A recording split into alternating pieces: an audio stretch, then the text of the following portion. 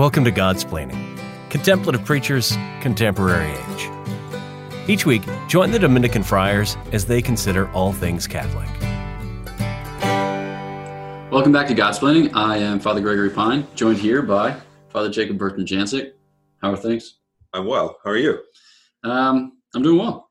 He hesitates. Oh no, that's not convincing. No, I got nervous when you said joined hereby because you paused for a second, and then I thought, should I say my name? Is he going to say my name? And then you said my name. So you never know. It's a sign of a good host that he makes the other party uncomfortable within 3 seconds of the program beginning. So there you have it. Accomplished. Nailed it. Okay, perfect. So we are here back for another episode of Godsplaining, and we are, in the month of May, a month dedicated to the Blessed Virgin Mary, to her intercession. It's a month dedicated, hopefully, to warmer weather and to less of a pandemic and to other good associated things. So the end of the school year for many college students, and perhaps maybe a little bit of return to normalcy here during these summer months. So let's see what's on the docket. For Thomistic Institute stuff, we're still doing quarantine lectures. We're actually starting a new thing called Aquinas 101 Live. So we've had these Aquinas 101 videos that we've been airing for the past, maybe 9 months. And now we're going to do like Aquinas 101 Live, where you'll have a couple of videos, as it were, that have come out in the past, and then you'll have an opportunity to kind of go deeper with the speaker on those videos. So the speaker will give like a little 20-minute presentation about some overarching theme, and then have extended time for questions for those who are enrolled in the course or not necessarily enrolled in the course. So I'm going to give the first one on Thursday next. So this would be Thursday, May 21st, which is the anniversary of my ordination. So was that a the Thursday? day before. The 20th. Yeah, Wednesday's the 20th. Okay, dig. But okay. Father Gregory was ordained a year before me, so still earlier. There you have it. It was actually one day. Never mind. Okay, here we go. So, yeah, we're going to do that on May 21st, which should be good. And I'm going to speak about some of the first few videos in the series. So St. Thomas, Saint and Scholar, which is just kind of background on St. Thomas. And then like what he wrote, how you kind of come to appreciate the Summa, and how to read an article of the Summa. So it'll be a basic introduction into how to dive into St. Thomas, who can, at first blush, be a little bit intimidating. So that's something new, TI. Other things, house things, vocation office things? Vocation office, we're at the point here in the year, we're kind of in a lull, just getting into summer. We don't do a ton during the summer. Student brothers are gone. People are like at the beach. I'm not at the beach, but other people are. So we're kind of like at the end of our calendar year, but gearing up for the fall. Looking, hopefully COVID won't be destroying all of our plans like they have for the last 60 years. But looking forward to the fall vocation weekends, fall events. So that'll come quickly enough. But summer's kind of a time for us to recenter, refocus. So we're doing that. Yep. Some little projects kind of on the horizon. So kind of standard things. That's it. Totes. Yeah. All right. Well, let's get to it and dive into our topic for today. We're going to talk about Christianity and freedom. So in the world around us, or as they dramatically say at the beginning of most movie trailers, in a world, ... and then they fill in some other thing that's the necessary backstory to some catastrophic event, which the hero is to solve. We should pay for someone to say that for you next time. Yeah, exactly. Yeah, sign them up. We'll pay you $0.00. Nope, we'll double your pay. Okay, just kidding. So in a world where people have a great desire for, a great hunger and thirst for liberty, it's important to kind of get freedom right. So yeah, maybe we can talk just a little bit about what the prevailing or the kind of modern concept is of what it means to be free. So what's on offer? Like when people talk about wanting to be free, what do they typically have in mind? I think when we think about it, there's kind of a I don't know, I was going to say double-edged sword. I don't know if that's the right metaphor or image, but we're going to stick with that. So that way I'm not kind of thinking about it like I am now. So we're just going to move on. When we think about freedom, and one is from the sort of external kind of realities that impinge on us, and the other is, I think, has to do with kind of our internal reactions or approach to things. So when I think of the external, I often think of like the pro-abortion kind of movement, like my body, my choice, that the idea that nothing ought to impinge my freedom from the outside, that I am an autonomous individual who ought to be able to make decisions, make choices about whatever I want, whether it's something, more grave, like, sort of abortion, or even just like choosing food, where I want to live, how I want to structure my day, what I want to put into my body, who I want to hang out with, all these things that nobody, at some point we kind of become adults and we're no longer children, and like we don't need parents or people or like the sort of white patriarchy telling us what to do, whatever that may represent from the outside. The other is then kind of the internal, I think, approach or reaction to these things of, well, how do I then, how am I able to make decisions? What in me is freeing me or keeping me kind of bound to sort of limits that would impinge on my freedom? What are kind of the internal glass ceilings? So perhaps these are less obvious, but even just our like physical abilities, emotional abilities, these, we can think of kind of the kind of stupid cliche of like, when we end a relationship, it's not you, it's me. It's like that's always a lie. You usually text it, that's always a lie. You're always really saying it's the other person. But there is a reality, I think, to that when we're thinking about kind of freedom of like, what are we then able to do? So if it's external of what limits us, and the internal of what am I limited by within myself. But all of that, when we're thinking about freedom, all of those things are always negative things. They always seem to be negative things, because the idea, sort of the modern contemporary notion of freedom, is that one is truly free when one is unencumbered by whether external or internal things, and when one has a billion choices to choose between, that there's no restriction on anything. So the ultimate freedom would be if you were kind of in like your mind palace or in a room or whatever, then you had just had, with respect to, let's just take a silly example, like food or something to eat, ice cream, milkshakes, favorite food, milkshakes. You had every single possible choice of a milkshake sitting before you. And your ultimate freedom would be that you could just choose any of them that you wanted, wholly unencumbered. You don't have to drive anywhere. You don't have to pay anything. They don't have to tell you that we can't make a milkshake with almonds in it because it'll like break the blender. That happened to me and Father Gregory once. Disappointing. What was very sad? Joyce. Yeah, Joyce at the UDF. Yeah, Joyce ruined my day. Yeah. So all of these things, that nothing would be in your way, and you'd have limitless possibilities. Is this sort of idea of freedom? And I think it's, I don't know, I'm just going to make this up, but kind of the Enlightenment idea, the autonomous individual. Still kind of, is steeped within our culture. Yeah. I want to kind of get into the particulars, the way in which a lot of people experience both freedom and the lack of freedom, or liberty, or the absence thereof. So depending on one's kind of age, state in life, etc., there are different things that strike us as big ticket items. So you might think many people experience or, have debt that they need to get out from under. So say you're like applying for religious life and you have debt, or say you're, getting married to somebody and you have credit card debt, or, like educational debt or credit card debt, or whatever. You just you have a mortgage, and the thing costs you X amount of dollars, and you're going to be paying 3X amount of dollars over the course of the next 30 years. We experience these encumbrances or burdens as crushing, as oppressive. When we think about them too long or too much, they kind of take the wind out of our sails and prove especially depressing. And so we want to, cast off the expectations attendant upon these things, or, refinance or declare bankruptcy or whatever. We need to get away from it, because that often for us is an experience of something very crushing. Another way in which people often experience it is in terms of relationships.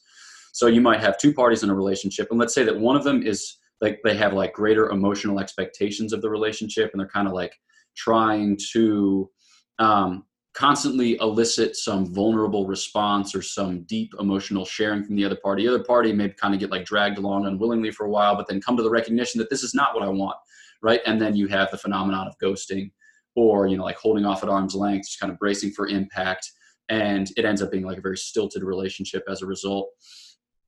Or maybe even when it comes to making a big decision, whether it's about like a job change or a vocation decision or something like that, oftentimes we experience the options as too much for us. It's like we wish that somebody would just make it clear, that it would be determined for us. You often hear people say like, Lord, I'll do whatever you want, but just make it known.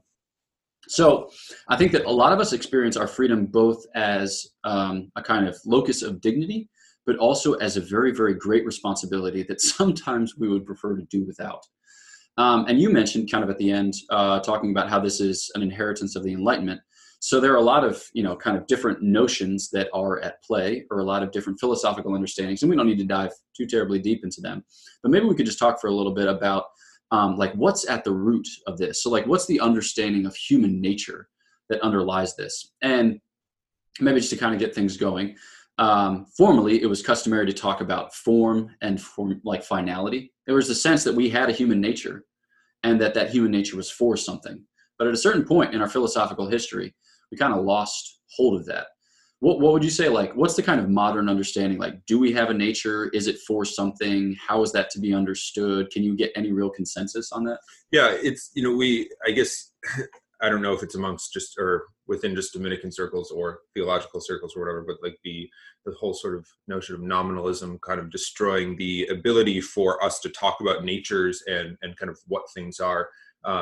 And what that does when we lose the ability, which we have lost, I think in many ways, we can just look at any of this sort of, you can go on YouTube and look at any kind of, I don't know, like these sort of college debates, whether like conservative sort of pundits or liberal kind of pundits go onto a college campus and try to debate about X, Y, or Z. And often the debate devolves into two kind of ships passing in the night. There's not even an agreement of basic terms and ideas such that people could have a debate. But at least with respect to like form and finality, or form and end, this idea that things are made for particular things and to do them in particular ways. So seems to be something that's completely lost, or at least, and even when people are kind of, when we think about that, when we push people on that, that there's an unwillingness to even give like any ground on it. So when we're thinking about the human person, which is, obviously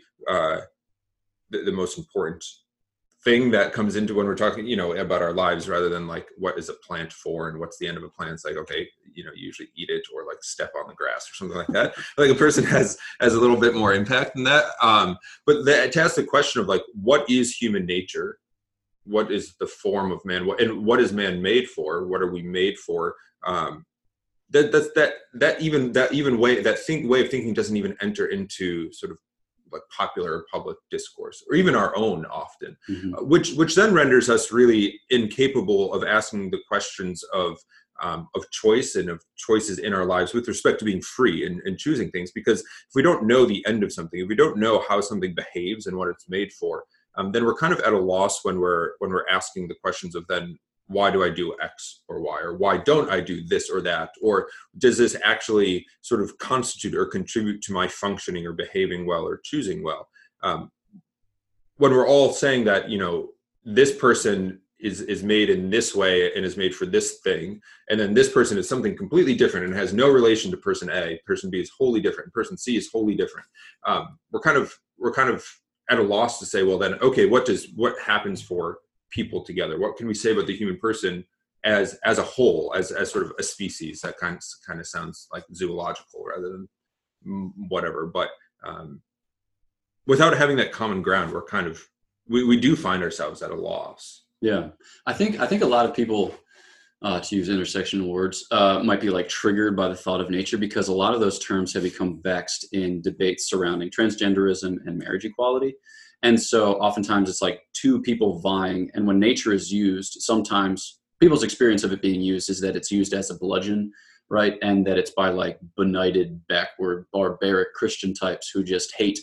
But I think that we can, if we're good about our approach to the philosophy, and we're good about hosting a dialogue with substantive exchange, we can actually build up real consensus as to what it means to have a nature and the purpose for which one has a nature. Because like, I think people recognize that there are some things that you do and there's some things that you don't do depending on what you're dealing with. So just like to build up a kind of basic understanding, like for instance, okay, so we have teeth and we want those teeth to look decent enough because we're Americans. With respect to the British out there, apparently that is not as highly prized. That's a joke. I'm just kidding. Okay, so there are certain ways that we take care of our teeth, and there are certain ways that we don't take care of our teeth. So we have like enamel, which is pretty, good, but you shouldn't have a ton of refined sugar because you can do serious harm to your enamel. Or you wouldn't like mouthwash with Coca-Cola and then go to bed because it would start to rot your teeth. That would be silly. So people are like, okay, yeah, like teeth are for eating and as a result of which they should be tolerably healthy because it hurts to eat with unhealthy teeth. So I should do what is necessary to keep my teeth healthy. And as a result of which, I'll floss once a day. I'll brush 2 or 3 times a day. I will take all the necessary measures and use a soft toothbrush, even though it's infinitely more satisfying to brush with a medium toothbrush. But apparently that hurts your gums. Away with bleeding gums. Yeah, exactly. Yeah, real satisfying. All right. So here's a very silly, basic, simple thing talking about teeth. But then we can do that at a next level and a next level and a next level. But before we get there, let's take a quick break and leave you in suspense.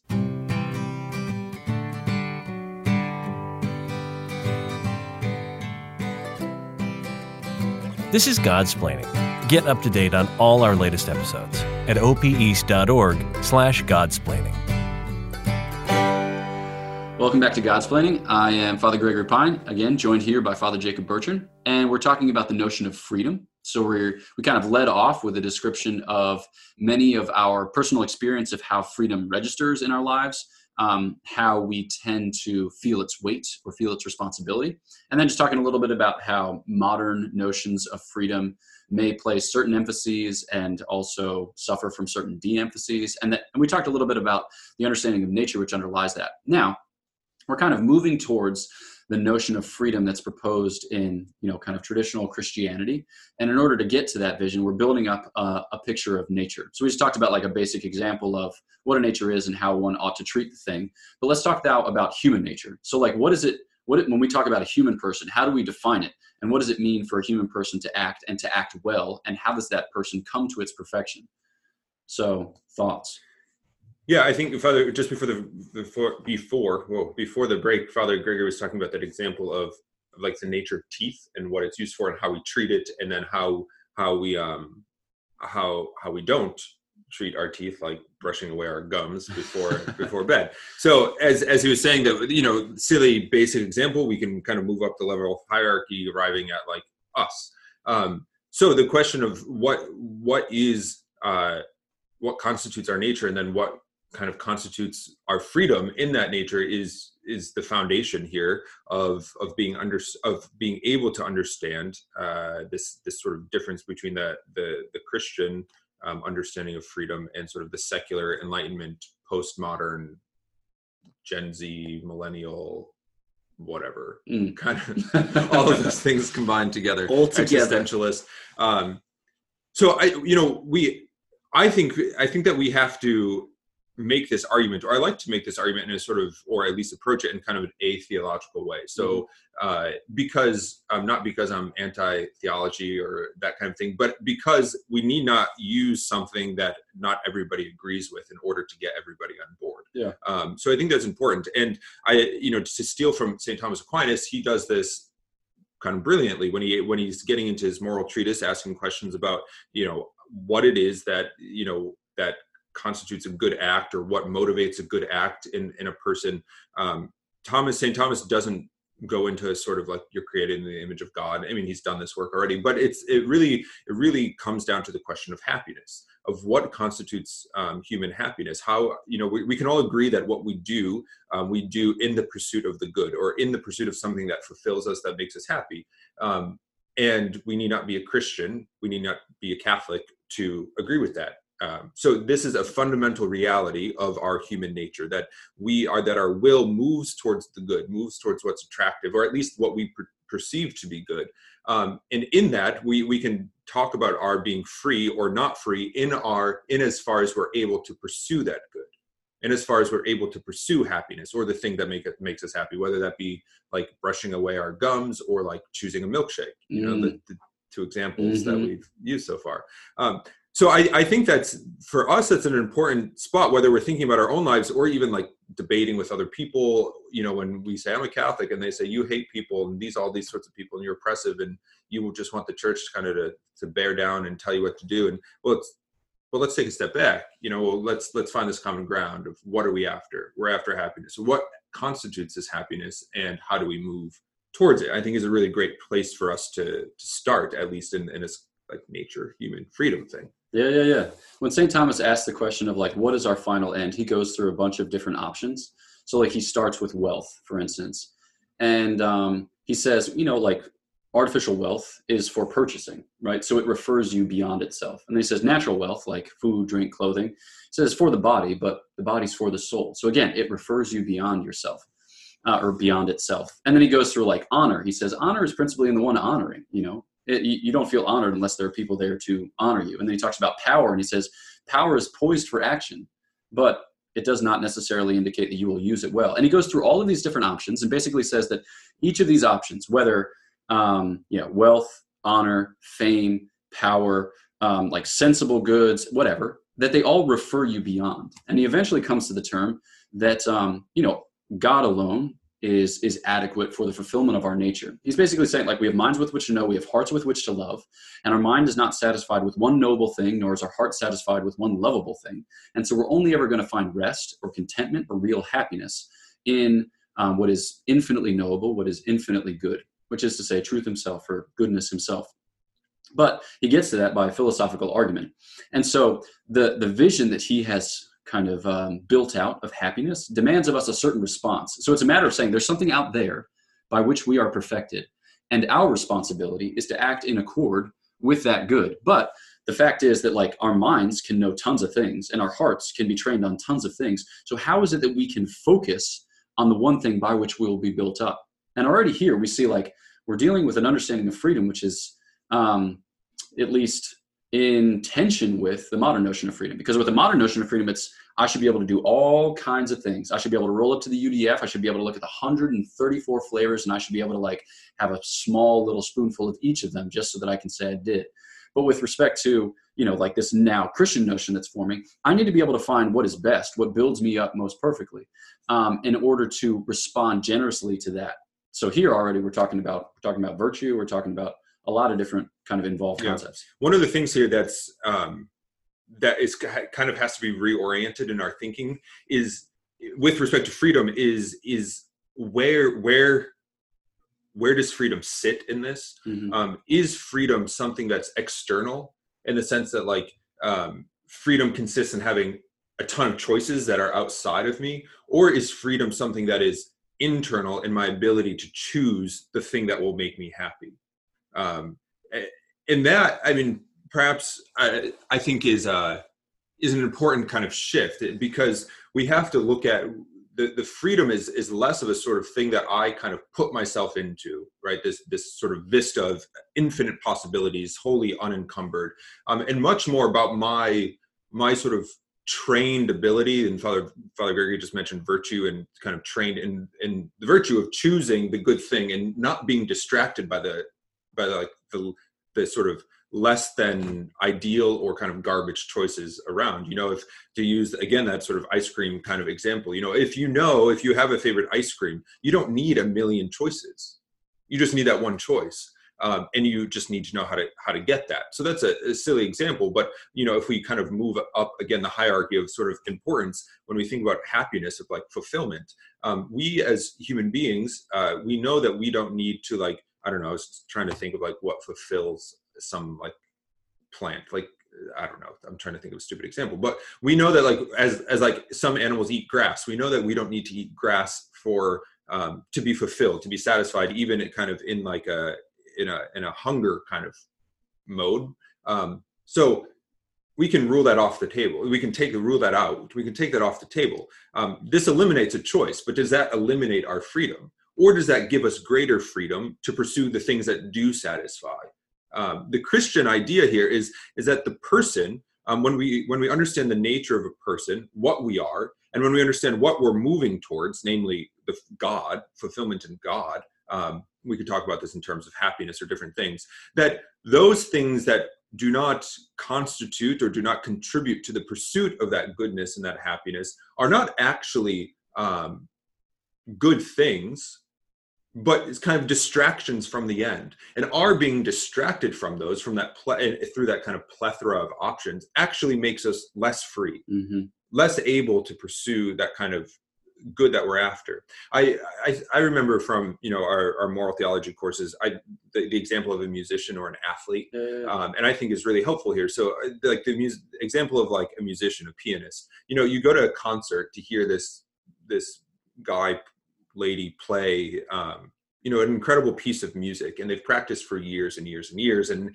they can play this music, and it's the most beautiful thing you've heard. Mm-hmm. But they've started with the very basics, the scales, the drills, the more simple music, playing all this, and have trained and have drilled and practiced.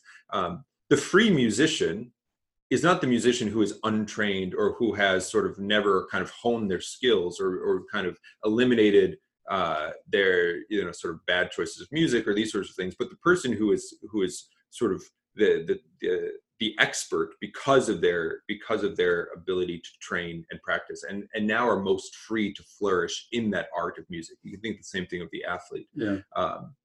So for us, when we're thinking in the Christian conception, to step away from kind of the secular notion, our freedom really lies in our ability to pursue the good unencumbered by the millions of other distracting options. Yeah, I think we should stick with some of these images because they're very applicable. You talk about having a variety of options and almost being paralyzed by those options. I think anyone who's ever been to a diner with a 16-page menu has felt that. And you just kind of go for your thing, you go for your choice. But also to kind of play off this image here of the musician, but we can also talk about the athlete. I think a lot of us, for instance, with running, okay, so like jogging, a lot of people have it in their mind that they should do some cardio in order to be physically fit, right? Heart health, weight maintenance, whatever. But a lot of people only ever experience running as drudgery. But for the great runner, he kind of gets beyond the point of drudgery and comes to discover it as something delightful. And this isn't just like a matter of brain chemistry and endorphins. It's a matter of him feeling strong. It's a matter of him feeling fit. It's a matter of him feeling, as Eric Liddell says in the movie Chariots of Fire, God's pleasure. God made me for a purpose, but he also made me fast. There's a sense that you have the growing conviction that this is the very thing for which you were made. And that as you step into that, as you kind of mature in that identity and hone the skills necessary for doing it excellently, you feel, like God's pleasure in doing the thing. And I think that you could say a similar thing about the art of soldiery. The reason for which a soldier drills and trains isn't so that he becomes an automaton and just a blind follower of orders. It's because on the field of battle, there are various eventualities that may arise, and he will have kind of infused the reasons of his drill sergeants, of his commanders, of his generals into his very members, such that he can respond to whatever stimulus arises in a way that's spontaneous, in a way that's engaged, and in a way that makes for, him prosecuting well the discipline of war. So here, what we're talking about is not a matter of having tons of options and being paralyzed by them, but a matter of being fixed on the good so that we are empowered to pursue it well, stably, and permanently in such a way that it becomes easy, that it becomes prompt, that it becomes joyful, which is just to say that our freedom is something that only kind of arises as the result of a life lived virtuously, a life lived kind of progressing towards the goal with these steady incremental gains. So yeah, maybe just like a final word then about ways that people can apply this notion of freedom practically in their lives as we wrap things up. Yeah, I think often we can look at, or people who don't practice the faith can look at the faith as a sort of, as the church as kind of an oppressive reality, that it limits human freedom, that it takes away options, that it seems to want to control and to sort of tell you what to do in your bedroom and in your private life and all on your Sunday mornings and all of these things. And I think sometimes we can think that too. We kind of, well, sometimes it'd just be nice to not have to do this, or not that we want to fall into sort of debauchery and mortal sin and that kind of thing. But it's sometimes nice not to worry, perhaps. I mean, I think it's a trick, but the reality is, though, is that the Christian life, the life of a disciple, and the life that the church kind of guides us in serve as the training boundaries, or the bumpers in our pursuit of the good.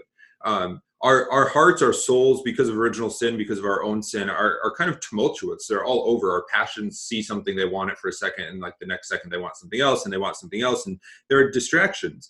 But by the grace of God, and through the sort of the teachings and the protections of the church, we can see that it kind of carves out that straight and narrow for us. It explains to us that there are certain things that don't contribute and don't build up what is good for our well-being, for our souls, for our bodies, these sorts of things. And these ought not be seen as a limitation, but as but as a way of saying, of recognizing this is what constitutes human goodness and flourishing. And my pursuit of the good need not be distracted by those things that would take me off course, which allows us to be more free to pursue the ultimate goods and the goods here that we can, these kind of earthly goods that we can enjoy in virtuous ways. So yeah, rather than kind of thinking that somehow Christianity imposes regulations that are sort of unnatural to the human person by sort of taking away the vista of options.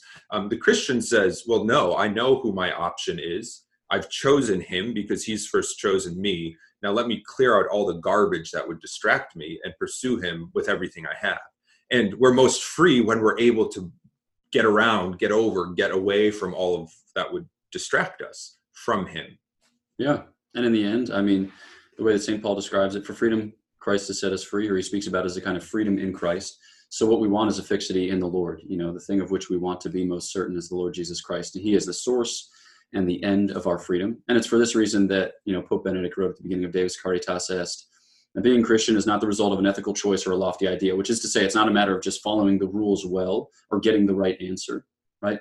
Rather, it is an event, an encounter with a person, which imparts to life a new horizon and a decisive direction, which is to say that like when we are fixed in the Lord, when we are fixed in Christ, then we have hopes to be truly free and free indeed.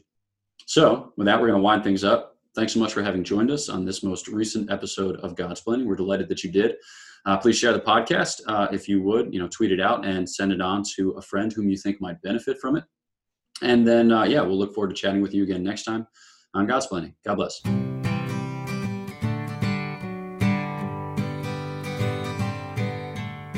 Thanks for listening to Godsplaining, a work of the Dominican Friars of the Province of St. Joseph. Visit us at opeast.org.